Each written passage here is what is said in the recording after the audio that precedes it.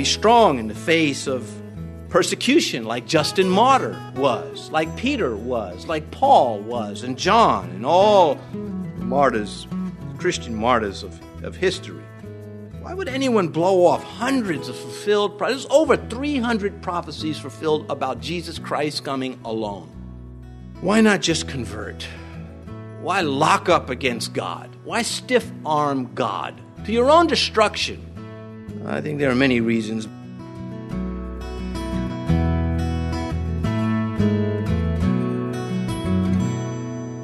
This is Cross-Reference Radio with our pastor and teacher, Rick Gaston. Rick is the pastor of Calvary Chapel, Mechanicsville. Pastor Rick is currently teaching through his series called The Believer's Basics. Please stay with us after today's message to hear more information about Cross-Reference Radio, specifically how you can get a free copy of this teaching. Today, Pastor Rick will be teaching in Isaiah chapter 41 as he continues his message called Prophecy. All the things they say that Joseph Smith saw, they make these outrageous claims and have not a speck of evidence to validate what they have said. We have hundreds fulfilled already just about Christ, not counting the ones fulfilled about Israel. Man has sought in vain to harness the future. God allows man to harness the past. We can look back. We can remember. We can remember things as though it were yesterday. But not the future. That belongs to him. What would man do if he could tell the future? We already know. What would happen in Vegas? What happens in Vegas stays in Vegas, we wish.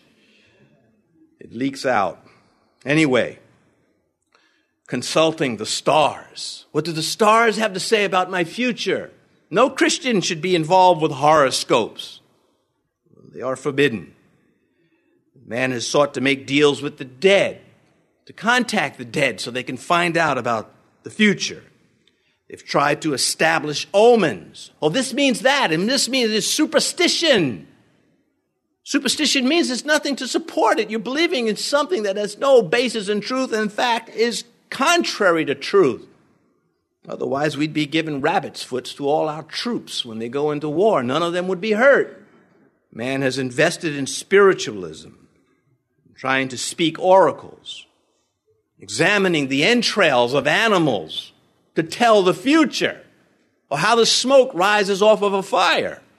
Crystal balls, Ouija boards, desperate to get some advantage on the future, but never really thinking about holiness and righteousness. One of the marks that the great tribulation saints will know about Antichrist is he's unrighteous. And whatever lying wonders he's pulling off, he is not clean. That will be the signature. There will be no doubt. It will be, well, how was I supposed to know? You'll know full well. Because of his corruption. To know the future is a power that belongs to the God of the Bible and him alone. Now, he allows lying wonders from time to time. He warns us of these things. Deuteronomy chapter 13, verses 1 through 3, lay it all out. Someone comes along with dreams and they come along with visions and they tell a prophecy and it happens. But they're leading you from me. So that's that righteous feature missing. You know that I'm testing you. And that's why they are given. But there's no stability that goes along with their once in a while get it right. So the power to foretell the future is proof of divinity, consistently to tell the truth. Isaiah the prophet said it this way, God speaking through him, let them bring forth and show us what will happen. Let them show the former things, what they were, that we may consider them and know the latter end of them, or declare to us the things to come. Show the things that are to come hereafter, that we may know that you are God's. Yes, do good or do evil, that we may be dismayed and see it together. Prophet Isaiah is saying, you want to prove that your little fake gods are gods? Well, let them tell me about the past, and let them tell me about the future, and let them tell me in righteousness. And of course, they could not. Bible prophecy is the movement of spiritual information from God. And when there's spiritual information moving not from God, that is demonic. It is coming from somewhere else. It is either a lie or it is a test. But Bible prophecy is the movement of genuine spiritual information from God to man. John's Gospel, chapter 14, verse 29. And now I have told you before it comes, that when it does come to pass, you may believe. Now, we read that from John chapter 13. We see it reinforced by the Holy Spirit, preserved by the Holy Spirit, so that we catch it, so that we say God is making an emphasis here. Let me not miss it. Bible prophecy is not limited to prediction. The context will, of course, make that clear as one reads and studies the Scripture, as to which facet of prophecy we're dealing with. Now, before I get into the different types, I want to talk about a Christian man who lived 2,000 years ago. He died 165 years thereabout after the birth of Christ. His name was Justin. And Justin was a philosopher. And he was a student of philosophy. And, at that time, all the Greek schools of philosophy, the Roman schools of philosophy, they were all over the place. And he was searching for truth. And he tells in a letter to another man that he was walking along the beach one day and he met with an old Christian man. And he writes about it. And the Christian man says to him, there existed long before the time of the philosophers that Justin was investigating, certain men more ancient than all those who are esteemed philosophers, both righteous and beloved by God, who spoke by the divine Spirit. He says, before your philosophers, there were these men of God who God loved and they loved God, and they spoke by the Spirit. He continues, and foretold events which would take place and which are now taking place. They're called prophets. These alone both saw and announced the truth to men, neither reverencing nor fearing any man, not influenced by a desire for glory, but speaking those things alone which they saw and which they heard, being filled with the Holy Spirit. He's talking about the authors, or the human authors, or writers, the scribes, that is, because God is the author of Scripture, but the writers were men, the prophets, the apostles. And he continues, he says, speaking those things alone which they saw and which they heard, being filled with the Holy Spirit. Their writings are still extant. And he who has read them is very much helped in his knowledge of the beginning and the end of things. He goes on to say, and those events which have happened and those which are happening compel you to agree to the utterances made by them. So he says to Justin, there's men that wrote before your philosophers. They were men of God, men of character. They were righteous men. They really didn't care what people thought. They cared what God thought because they knew that God's thoughts have the care of people within it. And these men have better things to say. And the proof of it is that they come true. We have the evidences. Justin took the old man's advice, and he turned to the prophets, to the Old Testament prophets concerning their prophecies of Jesus Christ, their predictions. And he became a courageous defender of the faith, so much so, Rome, ramping up their persecution against Christians, called him to court, he and his students, and said, you need to worship our gods. You need to put just a pinch of incense or whatever else we decide on our altar and stop this Christ preaching, or we will beat you and kill you. Justin said, have at it. So they scourged him and his students and beheaded him and his students, and he now is known as Justin Martyr. My point is the prophecies, the predictive element of our faith, established a faith in this Christian so strong that death couldn't chase it away, that suffering, Men don't die. Men in Christ, women in Christ, for fables. It's for the truth that Jesus promised. They spoke the truth as witnesses, not as reasoners. You catch that? The philosophers, they reason, they guess, they come up with ideas. But the prophets, they didn't speak as men who just reasoned through things. They spoke as men who saw, who were there. That's what Peter said. In fact, right before this passage that we read this morning, Peter said, the Lord promised to me how I would leave this life, my exodus. That was prophecy. And Peter was saying it hasn't happened yet, but it's going to happen. And until it happens, I will stir you up. That's that passage of Scripture we have assigned to our series on the believer's basics. I will continue to stir you up, though you know these things.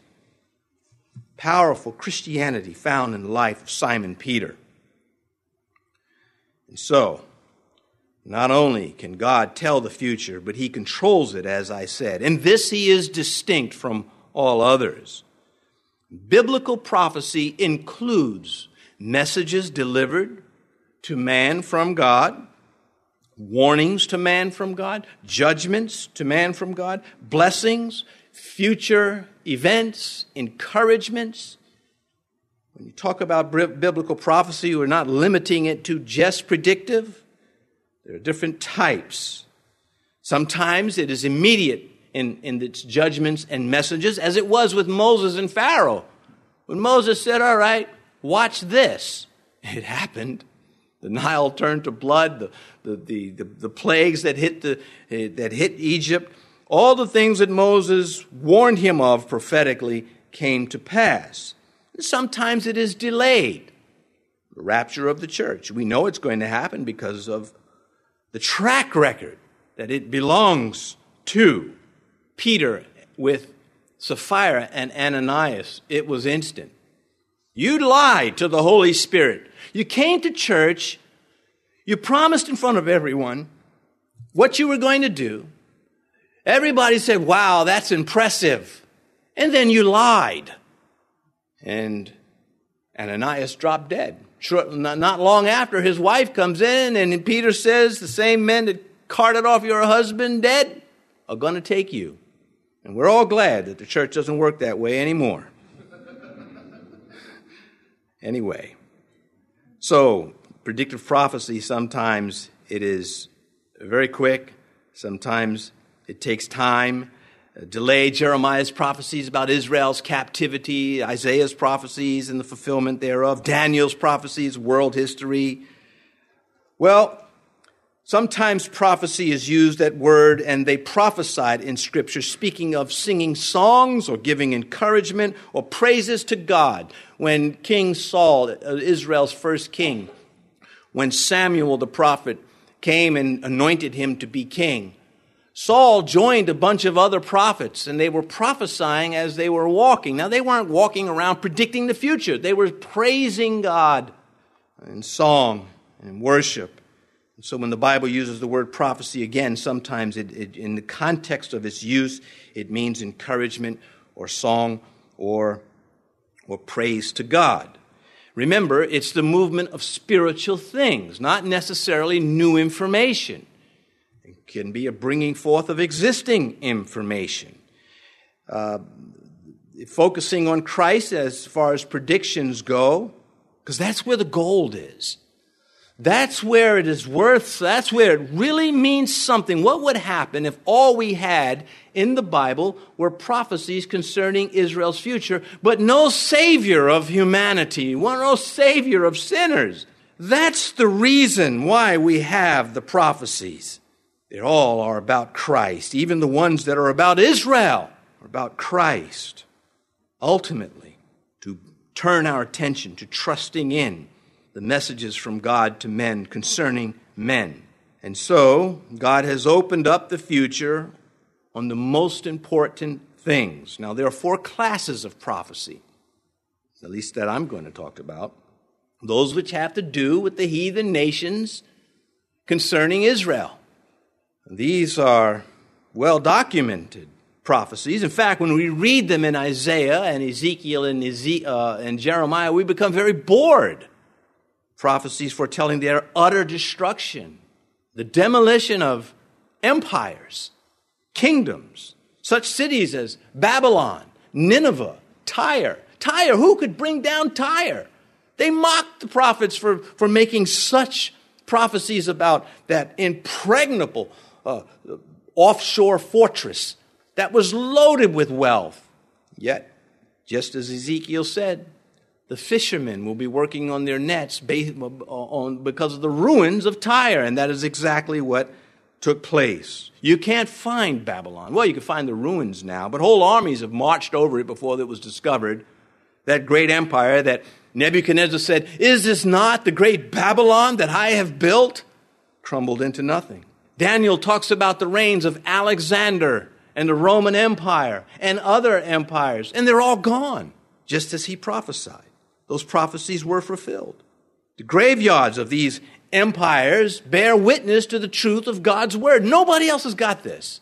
Jeremiah 30, verse 11, "For I am with you, says Yahweh, to save you, though I make a full end of all nations where I have scattered you, yet I will not make a complete end of you.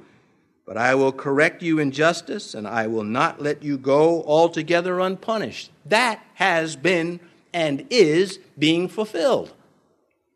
I have a T-shirt I bought in Israel that has a list of all the nations who tried to get rid of Israel and are no longer empires. They're defeated, but Israel still stands.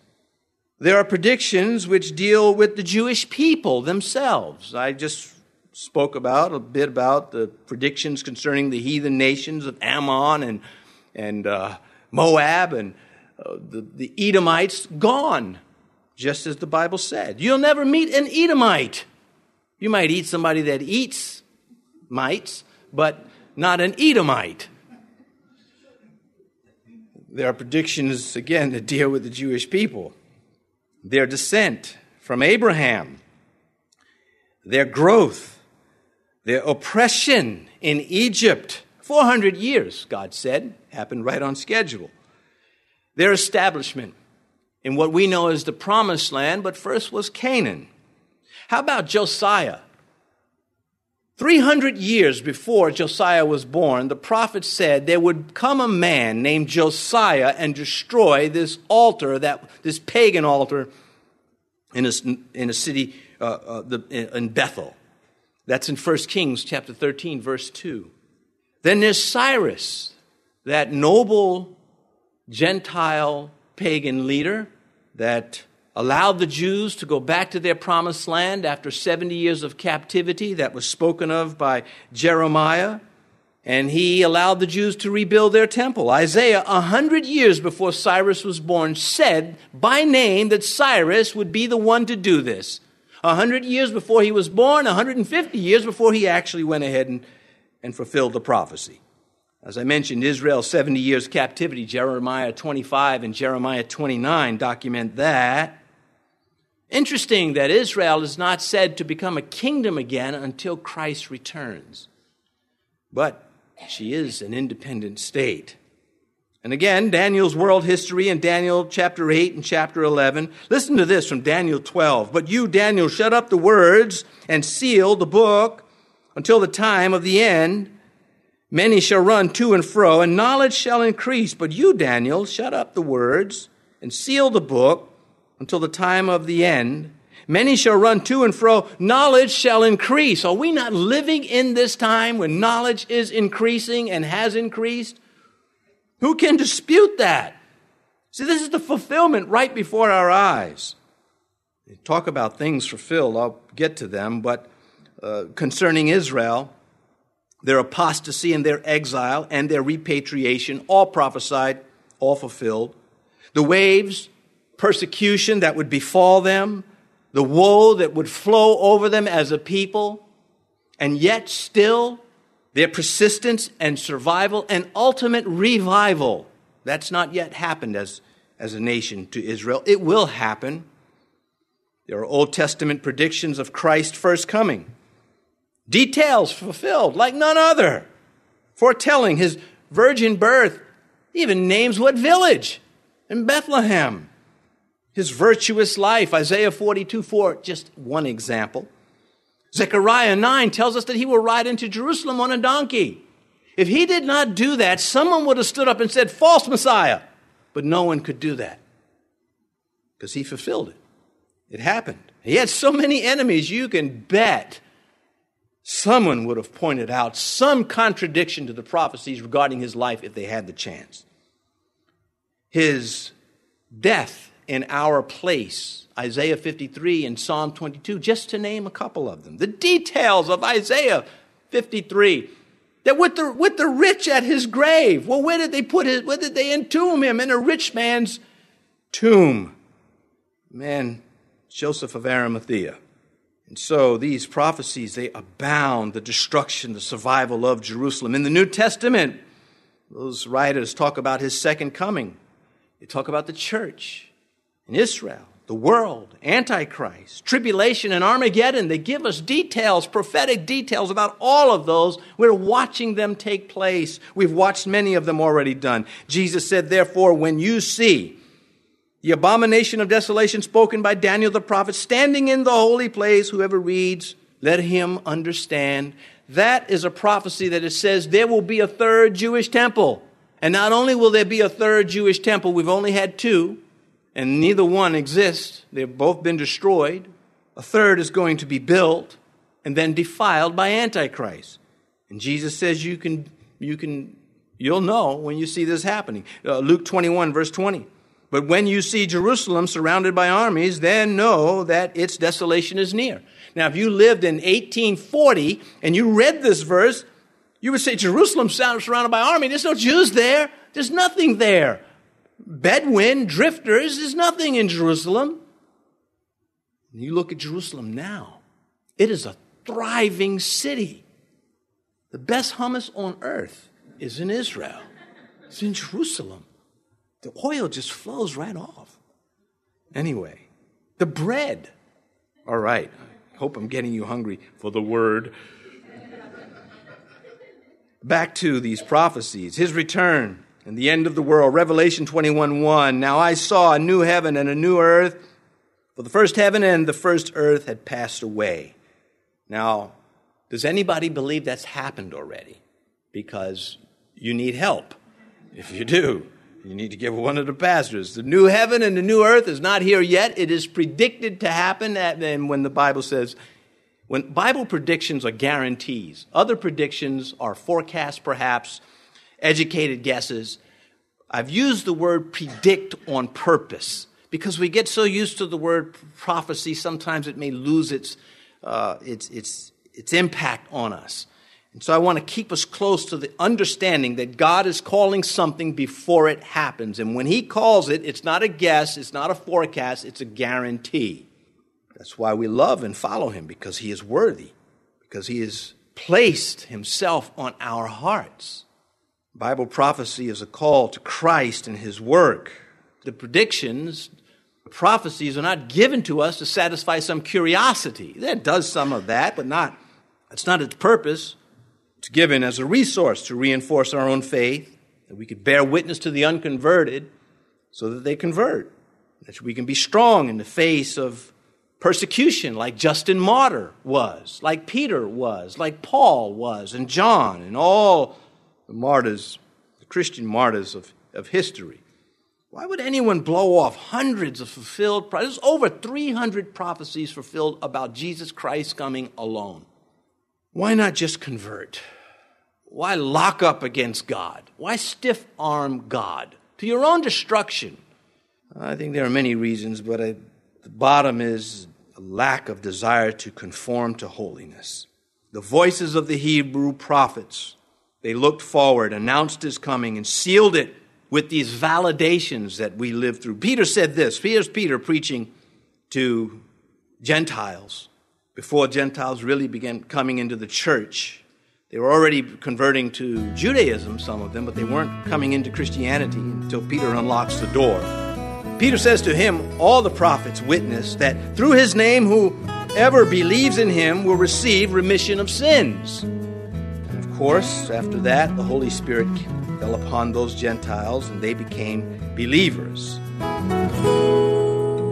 Thanks for joining us for today's teaching on Cross-Reference Radio, the daily radio ministry of Pastor Rick Gaston of Calvary Chapel, Mechanicsville in Virginia. We hope you've been blessed by this Believer's Basics series, exploring the fundamentals of what it means to follow Christ. If you'd like to listen to more of this series or share it with someone you know, please visit crossreferenceradio.com. We encourage you to subscribe to our podcast too, so you'll never miss another edition. Just visit crossreferenceradio.com and follow the links under radio. Again, that's crossreferenceradio.com. That's all for today. We hope you'll tune in next time to continue studying the Word of God right here on Cross Reference Radio.